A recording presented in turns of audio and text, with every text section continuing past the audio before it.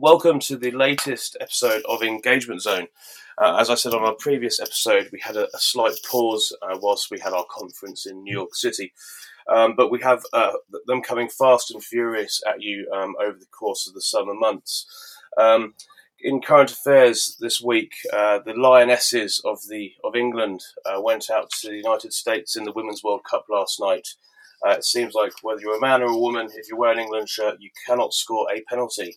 But we're unlucky to them, and good luck to America in the final.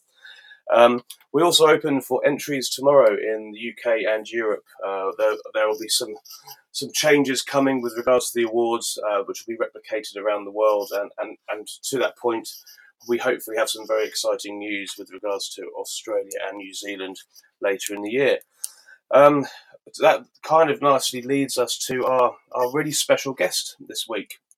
From Company of the Year in Australia and New Zealand, Youi Insurance. Our guest, Ryan McGorry, was our keynote speaker at our conference in Sydney last year. And he's joining us all the way from just north of Brisbane today. So it really, truly is a global podcast. He's going to talk us through what he's been doing at Youi, the journey they've been on so far, and what's coming up. So I was going to say good morning, but it's good afternoon down that part of the world, Ryan. Yeah, it sure is, and it's almost good evening. It's just the sun is actually setting as we speak. It's just had to turn the bedroom light on there so I can still see my screen. Thanks very much, Matt. It's an absolute pleasure to join you, and thanks for the nice introduction as well. I don't know what determines a special from a really special guest, but I'm sure I've just come up with it. I think I can tell you, in fact, you worked for an award-winning Company of the Year. It definitely makes you a really special guest. So, and although it's absolutely glorious and sunny in England for once, it's probably the same temperature as where you are in your winter. So there we go. If not a little bit colder, probably. So, it was an absolute honour to see your entry a couple of years ago, and then for you to speak, obviously finalist again last year, speaking at our conference. Are you able to give us a bit of background to who you are, who Youi is, and the journey you've been going on, really? And I'll pop up with a few questions throughout the podcast. Yeah, for sure. I'll try and do as little talking as possible because, given the opportunity, it might turn into my podcast, Matt. So I'll try my best to be succinct. It is definitely your podcast. People are tuning in to hear how they can inspire their people and transform their businesses through engagement, well-being, and different initiatives. So it's definitely over to you. Okay, nice one. Well, first off, a bit about myself. You can, although I'm residing in north of Brisbane, as you mentioned, in the Sunshine Coast, the accent's not really from there. I'm from Glasgow originally, so I'm an immigrant to Australia, and that's where I've been working for the last 13 to 14 years.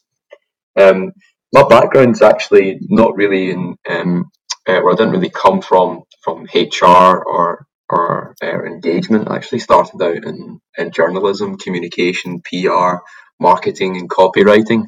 So that's kind of my personal background, and I suppose as many people do, they kind of fall into something that typically becomes their passion. And that's what's happened with me with employee experience and employee engagement. And it's really come from a desire and something I've loved for a long while, is to contribute to people's health and happiness. So that's kind of where the journey's come from and started. And I was given that opportunity at Youi Insurance to really research and put forward not only just a great but a world-class health and well-being program or solution. So it was kind of customized, and we built it ourselves. And with that, was kind of maybe. Do you want me to go through the journey of how we started or how we came across things, or what do you think would be most helpful to your listeners? Or do you want to give a few things that we've learned or some tips, Matt? What would you like? I think why you started the research that you did, and what the journey that you then travelled, what took you down that journey, and the challenges you faced along the way. Because I think one of the biggest hurdles that people have is the instant success, instant results that people want these days, and most things don't come with an instant impact, and you have to have people that buy into it and support you over a number of months and years. So, yeah, just explaining your journey would be really, really helpful. Okay. Well, first off, since it was a kind of customised approach from our perspective, it was really understanding who we were as a company, trying to understand the people, the environment, and what was contributing to either people's positive or poor health, and trying to find out ways that we can be successful. So we wanted to kind of study who we were as an insurance company, understand what we had and what set us apart. We had to do a kind of honest assessment. I think that's really important. It's the really strong foundational work that often gets missed. People read what's best practice, and often they jump into what's already been done without first taking that kind of analytical or analysis of who they are and what defines them as a business and what's special about them. So we actually asked the question, well, who the hell are we?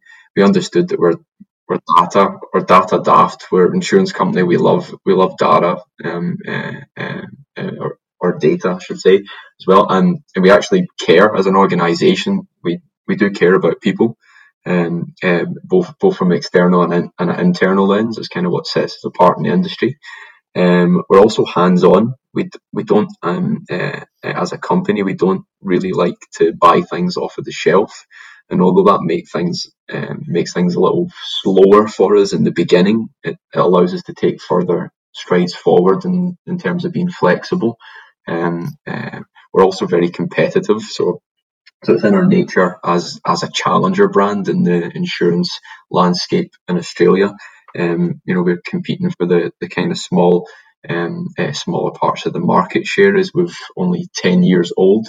It's kind of in our blood. We're not anymore a startup, but we've still got a lot of that startup and challenger mentality, and that really breeds a nature of being competitive and very ambitious. So that was kind of the makeup of who we are that then allowed us to make some decisions, or at least start to research about how we could do that. Yeah. And I think another thing that was really, really a breath of fresh air for us is we kind of went to our executive committee and said, look, we are an insurance company. This is who we are. We're office based. We're largely a call center. We've got people who are sitting there sedentary, who are sitting inside an office. And although we're in the beautiful Sunshine Coast, we're kind of inside for most of the day. And they were really respectful of the fact that we had to get better, and then gave us the kind of blessing to go forth and create something that we could launch and learn. And that's kind of how we got started. So that might kind of depict the first few steps. It's kind of understanding who we were, and then to try and take an honest approach to doing something that was going to be that was eventually going to be world class. And we knew that we had to learn a lot in the beginning. So Ryan, I think it's really, really interesting that you actually try to think about who you are as a business before you embarked on the initiative. So what were the first steps once you'd done that research? Our first steps once we'd done that research was then to get into the I suppose the nature of what we were trying to achieve. So that was overall who we were as a business and what were some of our unique characteristics. But what we're essentially trying to do is improve people's health and happiness. So we had to understand that. And I don't come from a medical or a fitness background. I come mainly from a marketing and promotional background. And maybe that's how we treated it. We had to treat it as something, a product that we had to both promote to our executive team to say that they should back this, and also promote to our people. So we had to get into the nitty-gritty detail of what was actually going to contribute to people's health and happiness. So we took that research pretty seriously, and we looked at those things that would contribute to people's physical health and happiness, and made sure it was going to include. What did you say to the leadership team to get their buy-in? How did you phrase it? What evidence did you present? Because I think that's again one of the biggest challenges that people within organisations with all the greatest will in the world when they're confronted with trying to get the money from the top. It's usually one of the biggest barriers. Yeah, it is, and I suppose there's no approach that I think you could, no real wash through approach that I think, every and each time I've interacted with the executive committees, I haven't followed a particular formula or pattern, but I suppose if there was kind of a construct there, I mean, you kind of want if you're working on something meaningful and you believe in what you do, then find out the reasons why, and also maybe paint a picture of if the world was to continue in this direction, what it's likely to look like. Mm-hmm. And often you can find indicators of that, and you can find indicators in the anecdotal, and a lot of times you can find indicators in the data as well. And asking that executive team, well, is that within their appetite to see those things continue? So what I might be talking about there is, so we're, as I mentioned, a sedentary environment where we're kind of performance driven because we're ambitious and we're new and competitive. So we're in this nature of business where there's a lot of salespeople. There's a lot of call center based staff, and typically those environments kind of a high sick leave, high sickness, and also maybe high turnover as well. It just is that kind of environment. And although we might have been better than our competitors in those aspects, it wasn't really a benchmark that we're happy with. Those numbers, we're saying we can almost improve in this area. And these are the physical things, the environmental factors that are getting in the way of us achieving this. If people are healthier and happier, then not only does performance and those other things improve, but we actually create a workforce and a culture that can achieve what we're ambitious about, achieve our objectives. So I mean, with health and happiness, it might be an easier one. You can play to the heartstrings, you can play to the fear factor, but you can also play to good bloody science, and there's plenty of it out there. I actually quite like the fear factor. I know that I know that might be bad, but I don't honestly genuinely think I've ever thought about playing that angle, or I've heard it from other people actually. So I think it's a positive. Although negative, it's a positive driver, isn't it? If we continue down this path, then you're going to see these results. And do we want to operate as a business performance will drop off, and our health of our people will also do the same. I think that's actually quite a strong motivator. It's definitely a strong motivator in the marketing world. Make people feel really bad and then provide them with a productive solution. Well, politics basically. Yeah. For the market, I mean, in this whole kind of cultural landscape, I mean, people. I mean, at the executive committee, it's really a HR person's or anyone who represents employee experience and employee engagement. It's their role to consult the business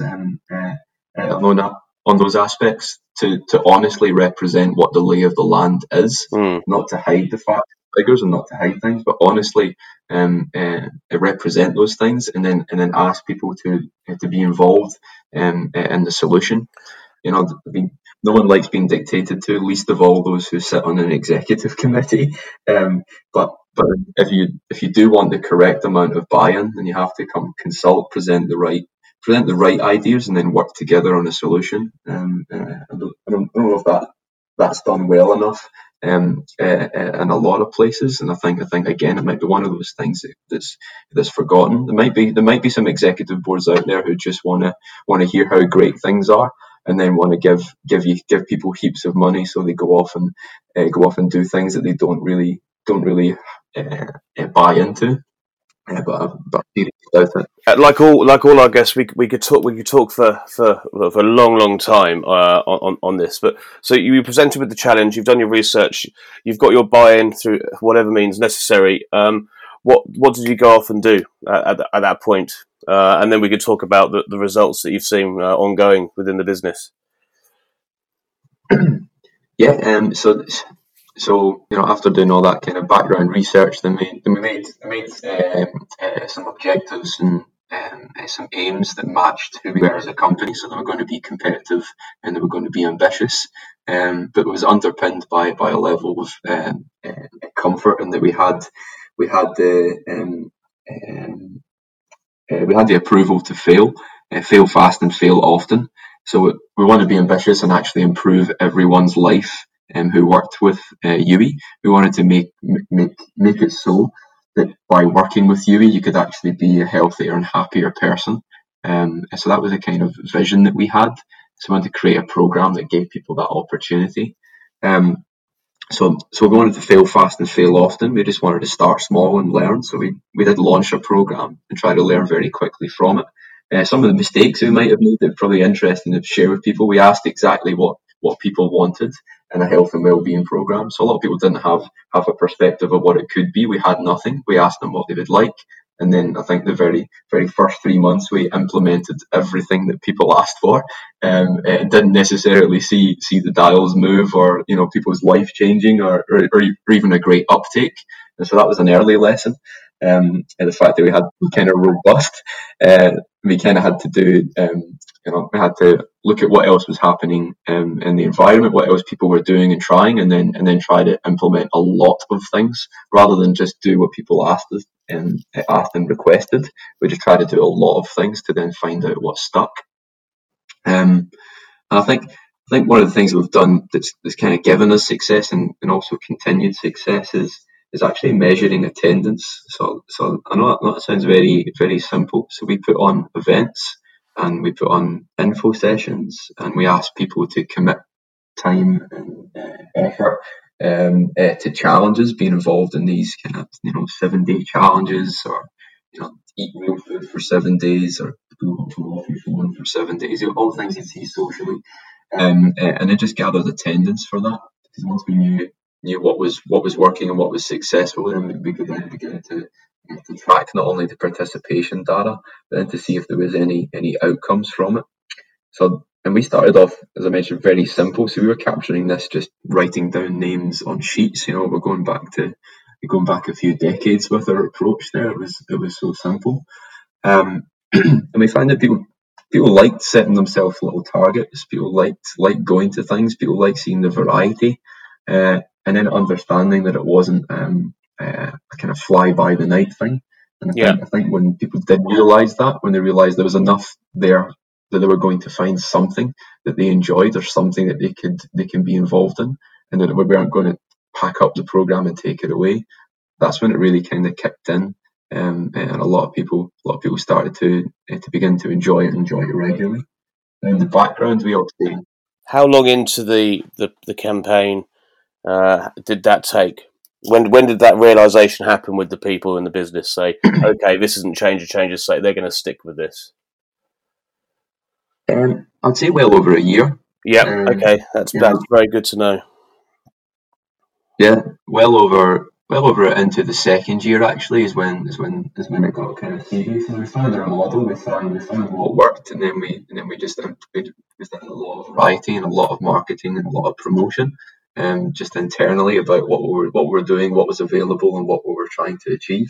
I think that level of transparency is pretty refreshing. We didn't have to hide behind the fact that we were putting together this program that was kind of for the business to get results, but it was, and a byproduct of that was people found something fun to do. It was just that we're honest about both.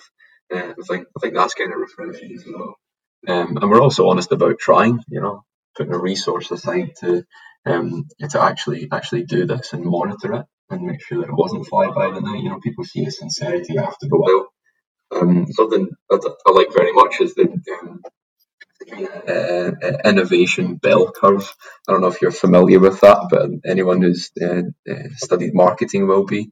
It basically says that the first 5 to 10% of people on a product or service or something new are going to be early adopters.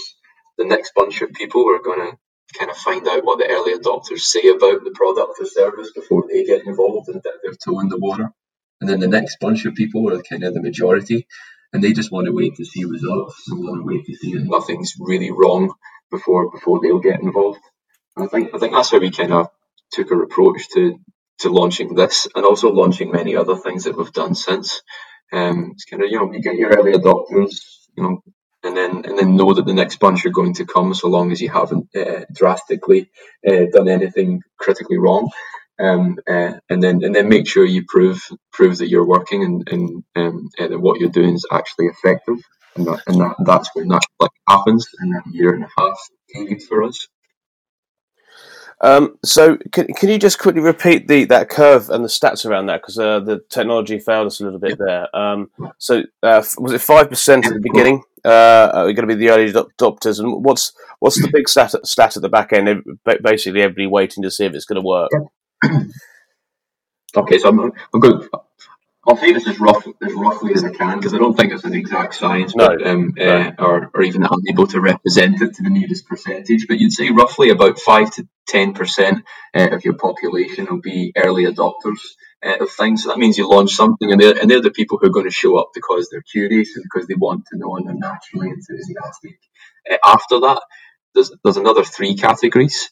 The second category is generally the people, and they represent about 30%, roughly 35%. And they generally wait to see what the early adopters say about things, and what their experience was, and they might be a little late to the party. So they kind of bunch into things. As long as things are going well, they'll start to dip their toe into the water. And the next group of people are perhaps the most important people, because they represent the majority. After you've convinced this section of people, another 30 to 35%, this kind of means that you're going places. But that group of people tend to like to see results. They want to wait. They want to see what happens. They want to see that it's effective. They want to see that it's working, because they're convinced mainly by numbers and not feeling and story, but by a combination of both. So maybe you're more analytical and critical people. But once they see that, they tend to stick their toe in the water after that. Now, the back end of things, that might be your 5 to 10% of people who, are just generally maybe a little bit pessimistic, unhappy, disgruntled, a whole combination of things, or perhaps you're never going to convince. But that kind of roughly, if you can see it in a bell curve whilst I'm explaining it, that's how you approach things. I mean, the same goes for Apple products as well. Your early adopters are the people lining up out the front of the door, waiting on the product launch. The people afterwards are maybe the ones who read reviews, who kind of see what those early adopters are saying about things, making sure the battery life is all right and all that stuff. Then the people a year later, they'll know it's worth it for their hard-earned cash after they've seen the results, and nobody's blowing their ear off by taking a phone call. Yeah, well, I think from an engagement and putting people first, engagement experience, but however you want to say it, I think we're probably at the first 30% bracket. Past early adopter people, those who've waited to see who's jumped on board, and I think the majority is still yet to come. So people like yourselves are those people that are providing the results for the next 30%, really, and so what we're trying to achieve here. So you've I love the whole idea of approval to fail fast and fail often. I think that's fantastic. So people have started to go on board. It's been over a year. You've been you've been working hard to keep improving what you've been doing. What kind of results did you start to see, both from a business point of view and from a people point of view? Because I know there's some seriously great health benefits that came out of this from one standpoint too. Yeah, for sure. I suppose the benefits that we've seen, and going back to taking attendance, that was really our market genius, because we know being an events or a participation based program, we knew who people were and what they were doing and at what time, and over a period of time we began to measure that, so we could correlate attendance or participation data with sick leave, with performance, with turnover, or staff retention data, and also like happiness survey, or staff engagement surveys. And then we could have a look at a split. So the easiest way to describe this is, say, those people who were going to things regularly and perhaps people who weren't. Now, what differences were there in those metrics? And I suppose it'd be no surprise to anyone the basic science kind of prevailed on that, and it showed that people who took an interest and participated in health or well-being based initiatives were healthier and happier when it came to the metrics that we measured, and they also wanted to stick around at the business a hell of a lot longer. And the fact those figures were astronomical. I think you had 185% more chance to stay with the company just by being involved in one thing a month, which is pretty impressive. But it is actually basic science. So that's also a key thing is for the individuals as well. If someone takes an interest in their health and happiness, they do feel better, make better decisions. They're more focused, and they do feel a connection to the culture. And of course, the byproduct is that by having these positive things for people to attend to, people to attend and participate in, this culture was kind of naturally growing. We're a culture that cared, and the fact that we put on these events, all of which, by the way, are absolutely free, that was kind of culture personified or care personified. So they were 185% more likely to stay, and I know you actually were improving the lives of the people, making them live longer, like physical activity, alcohol, dietary habits, all that kind of stuff. You able to take us through that? Yeah, for sure. So we did like a health risk factor survey. We do it every 2 years, so between 2014, 2016, 2018, and basically people. You've probably seen something similar yourself. It was prescribed. We've done it via Bupa Health Insurance. So I think they're in the UK, and I think they're in a number of other countries. Actually, I'm just name dropping at the moment, Bupa. But they did a health survey that people who took part in it. It gave them a bit of a health age, but to arrive at that health age, they have to ask a number of questions, and it was benchmarked by data from their complete client base of around 11,000 participants. So it gave us good benchmark and good average data, but it also gave us our kind of UE score every couple of years.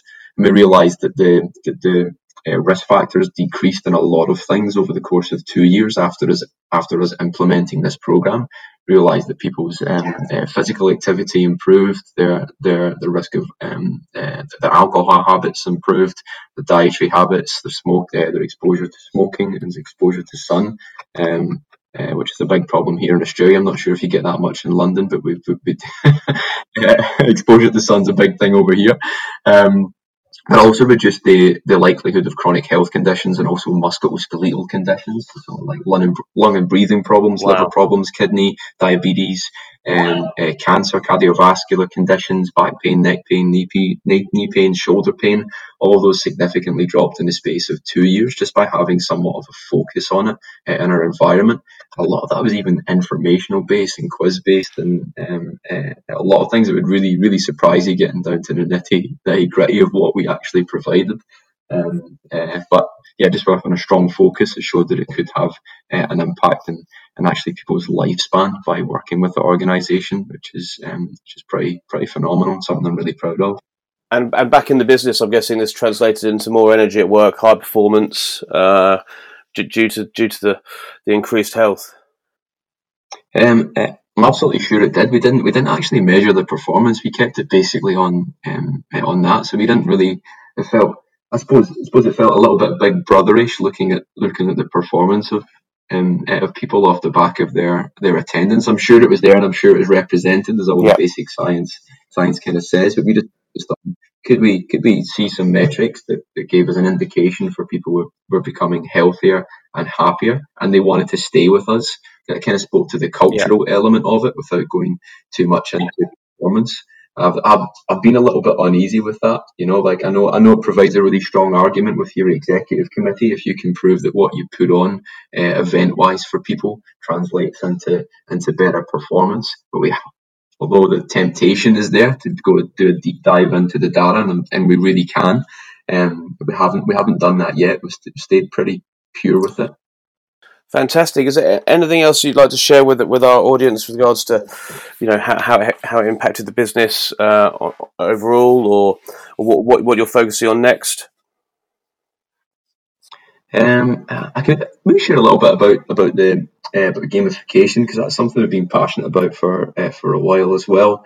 So we kind of studied as we were launching a health and wellbeing program. I was kind of looking at the next thing. I started to study gamification in the workplace, and I suppose I was had that dichotomy of thought where it could be really fun and really great for a culture, and really fantastic, but then it also could be a little bit uh, um, uh, big brotherish again, is maybe the word I kind of think of in 1984 for reference. People being tracked.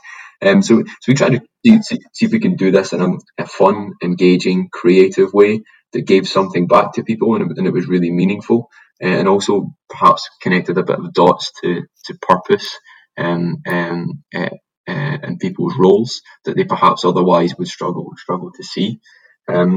And this kind of environment that it seems, and I think you alluded to it earlier, where we want instant results.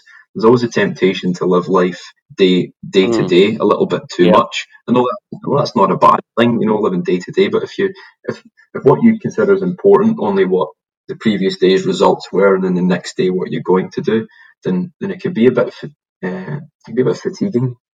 So what we wanted to try to kind of establish in our culture is what was important overall in our culture. What were some signs and signals that represented being a great citizen of UE? And once we defined that, we kind of fleshed it out. It was kind of holistic. Like, did it mean that you were, you were with us for a long time? Did you contribute to internal communications and contribute to ideas and dialogue with the organisation? Did you participate in our charity events or health and wellbeing program? Were you really keen about your online learning and you jumped online and did all the courses and stuff? So we kind of came up with this massive list of all the things that we thought contributed to being a great UE citizen. And then we realised that all of them were kind of online based, that all of them were attendance tracked. And we thought, well, why, instead of waiting to these yearly awards or waiting to the end of the month or 6 month stuff to congratulate people, we could just be letting them or giving them recognition and letting people be aware of all the amazing things that they're doing every day, but also see how that plays out over time. So that's kind of where gamification became a solution to us, and that it could give you the day-to-day kind of tracking benefits of seeing how you're doing and and all the great things that you're doing every single day, but then also kind of set long-term targets and look forward to your career milestones, rather than just being reminded of them every 6 months or year. So that was something we worked on for a while, and we kind of done a lot of the design work and created it, and actually won us a couple of awards last year as well after we'd launched it for a year, because we're starting to see a lot of positive results and a lot of great organic uptake in our org group around that.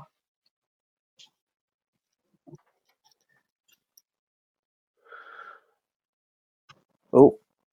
Yeah, I haven't lost me. I just kind of wrapped up that sentence there because I realised I'm probably bleeding into too much time with it. No, it's absolutely fine. Well, look, it's this is our longest ever podcast, but I think there's a reason for that. I think what you've been sharing is very insightful and inspiring, and lots of lessons for people to take back into their own business, which we'll highlight on our website too. We'd love to write up your case study and publish it, and when we're next in Sydney, to try and get a video interview too with you. But I think some really key points come through there. The fact that people started buying it after a year. You had to prove that you were dedicated to the work you were doing before they really started to buy into it too. The fact you had the approval to fail fast and fail often. I think a lot of leadership teams around the world could learn a lot from that.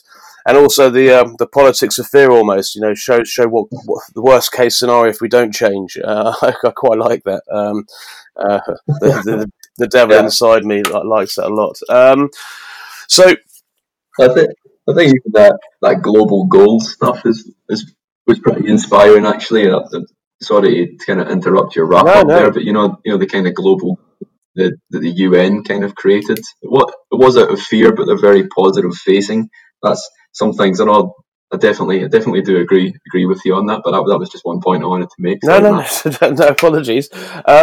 So what are you up to outside of work over the next few months? Anything interesting? Outside of work, I'm moving house at the moment, so that's kind of taking wow. a lot of mental energy. Yeah, that's stressful. Obviously look after. I do a lot of the fitness stuff at work, but I do a bit of boxing outside of it, not competitively, but just because I've always enjoyed it. Yeah.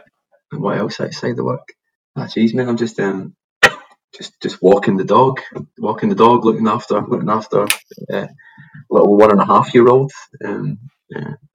Pretty much fantastic. Just happy stuff.